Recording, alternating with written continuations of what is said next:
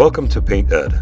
PCA provides painting contractors with connections they need to grow their business. To find out more and to become a member, visit pcapainted.org. Find more great content like this on PCA Overdrive. A subscription to the platform is included with membership. For all of you non-members out there, sign up for a free trial. PCA Overdrive is available on the App Store and Google Play. This episode is brought to you by Nice Job, Painter Marketing Pros, and APC. Today's guest is a renowned business strategist, global keynote speaker, executive trainer and coach, two-time best-selling author and Forbes contributor. Brian Kramer, welcome to the show. Hey, thanks for the kind intro. I appreciate it. My pleasure. Let's get right to it. What is H2H? We know what H2O is. That's water, right? But what is H2H? It's the second most needed thing aside from air and water and fire and all the elements. So when you take the elements as number one, number two is human connection. And that's what H2H is. It's something that came up in more widely in 2014 when I gave a keynote at Bloomberg in San Francisco. And all of a sudden, I've been talking about it for a while, but this one in particular, right audience, right time. And it had the title on the screen behind me of "There's no B2B or B2C. It's H2H, human to human. We're all connecting with humans." And at that moment, people took pictures, put it up on social media. Social media was just fresh on the scene. And it hit about 24 million impressions in over 24 hours, which sent me off into speaking about it about 200 days a year, really doing what I love doing, which was helping people to understand how to maneuver social media at the time, but what's now all kinds of technology. It's just blossomed into, I know we're going to talk about this, but AI and bots and automation and virtual reality and augmented reality. And what does this mean for human connection? So I've always been an explorer in that area and had an agency for 22 years that focused on that. And that's where my background has been. This is awesome. And I love this. This is one of the reasons why I invited you to come on to the show, because a point that we drive home is that people want to do business with people, not corporations. They want to do business with people. They need that connection. Now, I haven't used the H2H or, the perspective that you're giving it, which is great. So I love this. And as we dive deeper here, how can we be more authentic in our social interactions? Well, authenticity is one of those words that unfortunately has degraded over time because people use the word. And so I'm going to talk about it in terms of what I think it means more of today, which is, which I believe for first and foremost, that being human right now is everybody's competitive advantage. And that means being more authentic. And being more authentic means showing up as your true self. Case in point, I tried to use Chat GPT not too long ago to write a newsletter to put it out to see if I could mix in some of the support that it helps to give, and sent the newsletter out. And the reaction that I got, and I've got, I think, over 11,000 subscribers, was very minimal. The energy that it gave off wasn't what normally takes place. And I think people sense into where it's coming from, the tone and what's going on. Now, I edited it and I tried to make it as human as possible, but it still didn't mix well with enough to get the response I generally get. So then I wrote the next newsletter from scratch. I got pumped up. I sat down my computer. I played Rocky music, and I just typed out something from my heart that just really showed more of an authentic self of what I was going through at the time, which was a lack of creativity because we had just moved to Lisbon, and it's just, we were moving. We had 13 bags here with us. And all of a sudden I just found myself in this like creative rut, which is not normally where I'm at. I wrote about it, but I wrote about it without the aid of ChatGPT and sent it out. And the response was just phenomenal. I really, had a much bigger connection with other people. And so I really think that that is the essence of authenticity. Authenticity is not just something that you put down on a piece of paper or on a screen. It's something that's felt by another human. It's something that really comes across. And I can only explain it as the energy that others feel. And if you can really harness that and really make sure that we celebrate almost the imperfection of humanity, that's where people want more.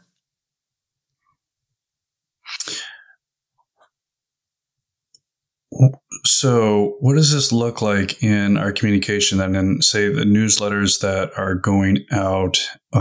So it's right from the heart, right? So the key is to be transparent. One is transparent. Absolutely. Transparency is huge.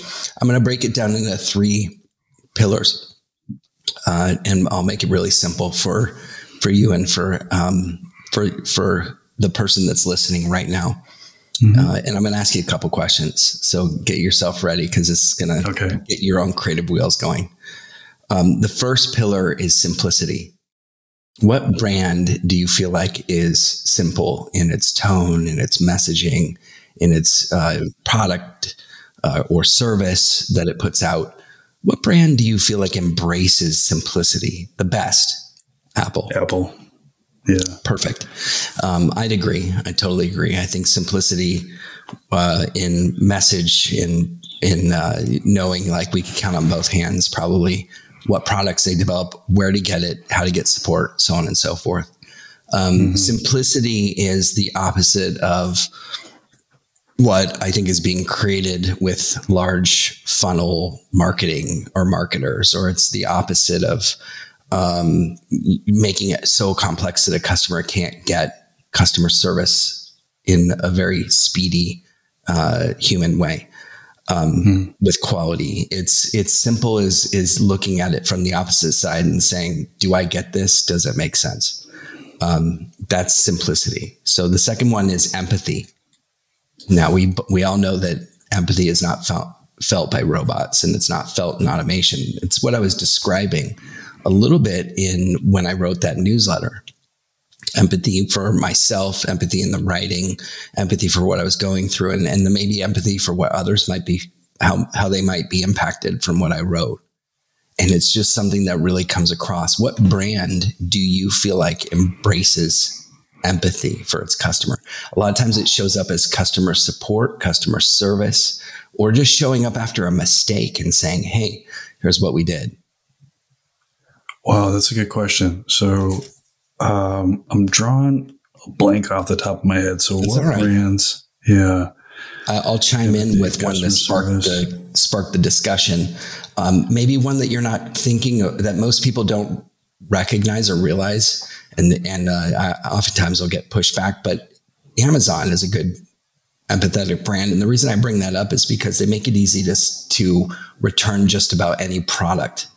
If you can get to a UPS or a Kohl's, or even just go online and say, hey, I want to return it, you'll get a box and be able to return the package. And there's really no fee. There's no problem. And it's kind of like the old days of Nordstrom, if anybody's listening remembers that, where they just don't argue with you. And to me, that's empathy. That's an understanding that the customer really goes through this, and we need to understand how to be better around when they have a problem or a challenge.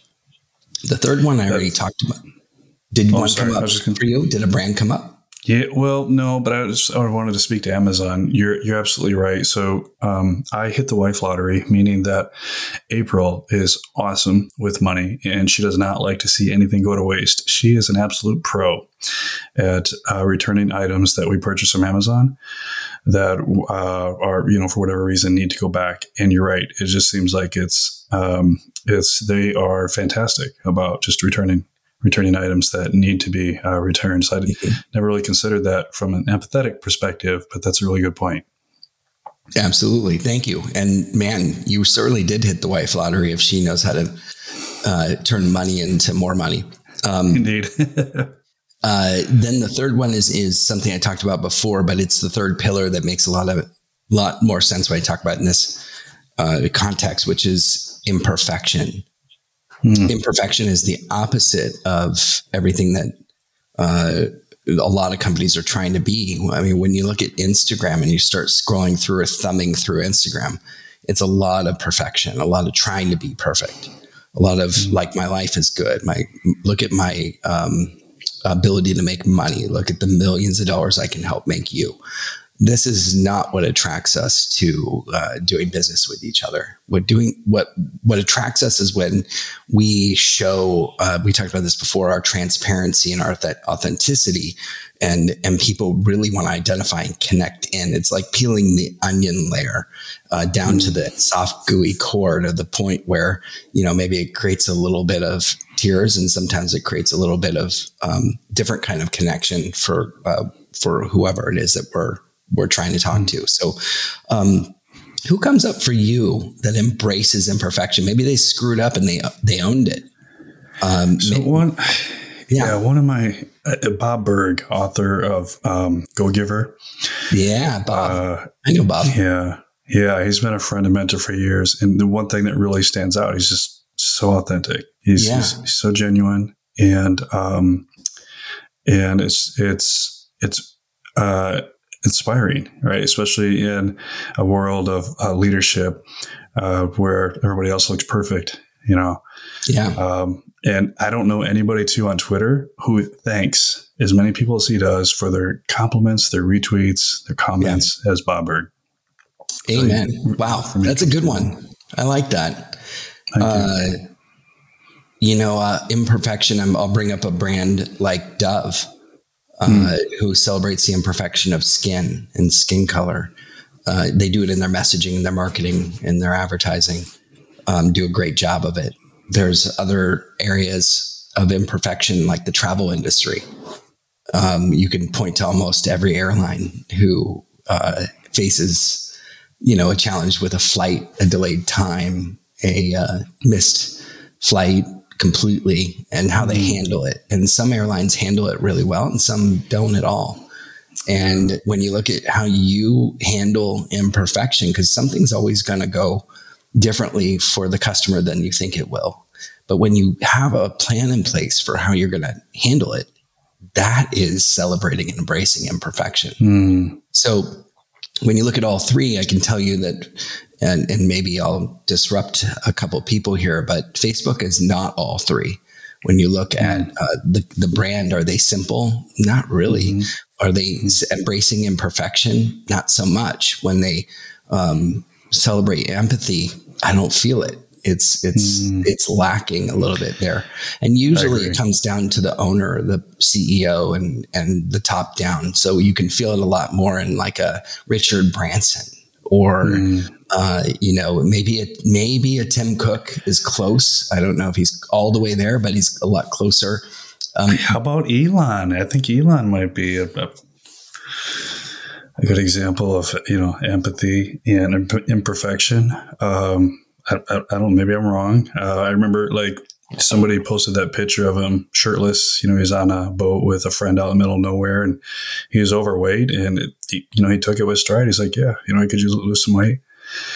I think he certainly has room to grow in each of those areas. Would I give him a 10 out of 10 in each category? Probably not. Would I say that he's better at times in certain categories and not as good in other times? Absolutely. Simplicity of what you could break apart as brands probably a little bit easier and say, is Tesla simple? Is Tesla empathetic? Is Tesla imperfect or embracing imperfection? Probably. Twitter, not so much. So the brands start to fall apart on those different categories, but the person himself, then we can take that and we can roll it up and say, okay, where does this all fall? I would challenge your listeners, everybody that's here, to think about that. How are they putting out in each of these categories your content, your marketing, your approach, your customer care, your operations. And in each category, how would you score yourself? And if you're getting 10 out of 10s, you're probably building a great business, and your business is primed to grow, if not growing already. Yeah, thank you. I was just thinking about that, as painting contractors, how, can they break that down? And you just did it. So how can they simplify? And I'm looking at my notes here because this is really good. I'm taking notes as we're talking, simplify, and then empathy and imperfection. So then again, just to circle back, these are the 3 pillars of authenticity, correct? They're the 3 pillars of human to human. Human to human. In order to be more human to human, authenticity is a piece of that. Authenticity falls into the empathy category. Okay. Falls into the empathy. Got it. Thank you. Correct my notes here. Yeah. All right. So thank you. This is really good. Another question. So we kind of shift gears here. What's the importance of addressing and getting rid of false preconceptions? The way that I hear that, the way that lands for me in false preconceptions is what people make up in terms of assumptions. That's how it lands for me. So what assumptions do others make about me or about my brand, and how do I make sure that those false assumptions are corrected? There's a lot of ways that we will never know unless we take a pulse read, i.e. a survey or something that would give us a sense. But let's hone in on paint contractors and figure out what is it that we can do that we have control over. There's a lot we don't have control over. For instance, if I asked you to go into the ocean and stop the waves from happening, could you do it? Not so much. But if we could find one of the waves and surf it, that we can do. So find your wave. Find the wave that you do have control over. What does that look like? It looks like maybe doing a 360. Maybe internally you're doing more 360 reports with your employees or peers. Maybe do a 360 with your customers. Understand where the disconnect is, where the assumptions are. Assumptions are the killer of all relationships. False preconception comes from assumptions. And if we can clarify what those are, then we have a better job at fixing them. So I understand what a 360 report is. Would you unpack it for listeners who may not know? Yeah. 360 is literally 360 degrees around you as the epicenter. And it's typically a report that people, or it's a process that people take to go through and put together through a series of questions, how you are engaging, how you're leading, how you're creating relationships, how you're showing up, how you can be better in all of those categories. And a good 360 report shows you not only what you're doing well, but what you could do better at. And it comes from 3 different categories when it's done really well. One is from your employees or your contractors. One is from your peers, and one is from your manager or boss if you have one. If not, then just settle for the other 2.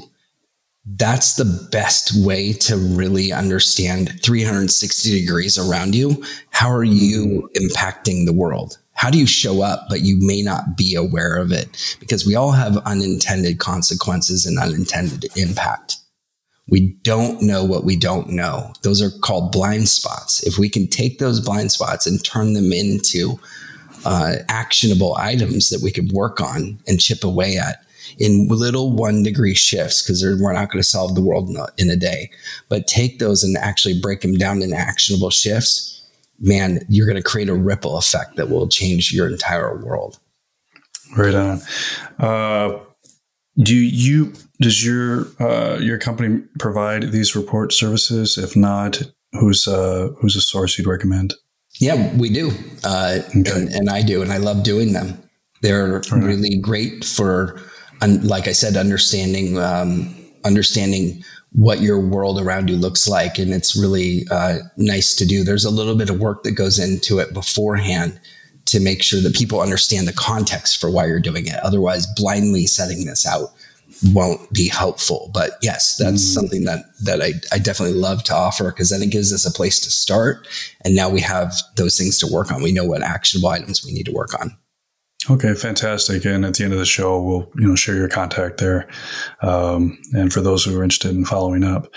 But first, why is a marketer's job more important than ever in the AI era? Well, it's a great question. So right now, as somebody who owned an agency for 22 years, I can tell you that our job has gotten harder, not easier, with AI, because it's now too easy. It's like a crutch that we can lean on. And when you lean on a crutch too much, you're not building strength and you're not getting better. At some point, you're going to have to let that crutch go and start walking on your own and healing. AI can start to become that if we rely on it too much. I think that it's a combination of humans and technology working together, not humans or technology. So I'm not here to say that we don't need AI. I'm just here to say that it's an and, not an or. How that shows up is yet to be defined, quite frankly. It's so new. It's like a newborn baby that we're all trying to figure out. And for me to say that there's one prescriptive way of using AI would be idiotic for me to say that exists, because it is so new. However, as in the example of what I gave with the newsletter, the human interaction is always going to be felt at a deeper level. The human voice is going to be felt at a deeper level than AI. So use it as more of an assistant right now, rather than a partner, rather than a crutch. If you can do that, then I think, coming up with things like subject lines to help you, again, assist in creative brainstorming, things that you're not seeing. It's a great use case of doing things that are going to spark your creativity to be bigger. But if you think it's going to be creative for you yet, that's not quite there, I don't believe. Okay, great. Thank you. So a practical example, I believe I heard you say was, to use it to come up with subject lines for, say, blog articles, white pages, or newsletters. Yeah. Okay. Yeah. Use it for subject lines. Use it for maybe this paragraph, take a paragraph that you wrote, and you can feed it in and say, what's another way to say this? Yeah. And maybe you use it or don't use it. Maybe it just comes up with one word that just makes that whole paragraph sing. And so you might pull that word out and use just the word. I like seeing it as an assistant to me thinking outside, that's sitting right next to me. I don't have to, call a friend as often perhaps and say, can you read this? Can you double check it for me? It's there to support you in that case. But is it there to do the work for you? No. And marketers need to know that. We have to double check the work. We have to make sure that the human speak is still there. And so if we can use it in that way, it's going to really help. I think that we still have to, where I think marketing is really never going to truly be taken over. And the one spot that matters the most is in strategy. Strategy will always be best left up to humans. Once you have the strategy, now take the pieces and parts and say, how can I apply some AI situations to this? But strategy is just going to be that human-centered focus more so than anything else. Okay. Thank you. What is the human marketing funnel? Well, think about a funnel. First of all, not a funnel cake, which I absolutely loved when I was younger. But when you think about just a funnel, right? Let's just break down what a funnel is. A funnel is a step-by-step or a sequence of messages that goes out in a timed order, a scheduled order, right? So if I were to, let's say, just take a very simplistic funnel, like you sign up for a lead magnet, or what's called a lead magnet. It's something that has value that I'm giving away for free in exchange for your email address. Then I followed up 2 days later with a more context around that lead magnet that gives you more education. And maybe 3 days later, I ask you a question to start engagement. And then maybe 2 days later, I start digging in and getting a little bit more intimate to see if we might be able to work together. All of that right now can be automated. Okay. Now, here's the problem with that. It is all automated. And the energy that gets put out into the world, is that really you emailing me, or is this something that that is obviously a robot? Mm-hmm. Here's how to correct that. Take your entire sales funnel or your all of your marketing, quite frankly. Right. Go walk over to a whiteboard, grab maybe one or two people. And if it's just you, no problem. But just start writing down everything that you're doing that might be automated. Like, how are you releasing an invoice in automation? How are you releasing emails? How are you releasing newsletters? How are you releasing, maybe a birthday situation? So anything that might be automated, put it all onto a whiteboard, and then take a step back and ask yourself, where are the human touch points in all this? And what is one or two ways that I can surprise and delight in the middle of all this that's going to change the course of this automation to show up more in a more human way? So for instance, what if it triggered me on every birthday to actually reach out? I reach out and wish them a happy birthday versus an automated response. The trigger is something I can never do on my own, but the outreach is something I can do on my own. Now, I'm oversimplifying it down to a birthday. But if you can imagine all of the automation that might be going on, or what you might want to do it. Automate things. I'm not here to say don't automate it, but also take a stand back and say, now, how can I show up in those little slivers or those little moments of things that are going to stand out, and really make sure that you have those in place so that you can show up with authenticity. I love that. So this probably isn't a great example, but something reminds me is, you will see the Facebook reminders of birthdays, and rather just being another happy birthday or whatever on there, that trigger is a reminder. And so instead I will pull out my phone and shoot them a personal text message directly. Right. That's a great one. I love that. Okay. Yeah. Thank you. I mean, I'd encourage you to take it even a tiny bit of a step further. Record a 5-second or 10-second video and send it to them. That cannot be automated, at least not yet. So, take a second and actually say something and send a video, see what kind of response you get to that. That's just over and above. And you can do that on LinkedIn. You can do it on Facebook. You can do it in a text message. You can do it in an email. I encourage people to write me back and reply, being the HH guy, and hit reply to all my newsletters. And I'll take a Saturday and just start walking and just start hitting reply and video recording a reply back to everybody. And it just goes that little extra step to where they go, wow, this is just not what I expected. It's just not, hey, thanks, or an automated response. This is like really intimate. Let's get the conversation going, because the number one KPI, quite frankly, I believe that every organization on earth, I don't care what size you are, that you should measure yourself by, is engagement. If you can increase engagement, everything else will go up. Your ROI will go up. Your balance sheet will go up. Your sales will go up. Your employee engagement will go up. Engagement. Just focus on that, and everything else will increase. Right. So this is great to bring it home for the painting contractor. Step 9 in our system, pointing at the mug here for people who are listening, or those have the poster up on your office, like on the wall. Step 9 is staying top of mind, and many ways to do that. And one of them that we encourage is reaching out for the annual warranties or touch-up warranties. And so, taking Brian's awesome advice here, instead of sending an email, or maybe instead of that automated email, record that 3 to 5 minute video and send them that, text them or email them that short video, letting them know, just to bring that connection even closer. Amen, man. So, that is brilliant. I want step 9 more in my life. Yeah, indeed. Thank you for that, Brian. This has been fantastic. Really appreciate your time and all the valuable insight. Is there a question I should have asked, or a final point that you would like to make?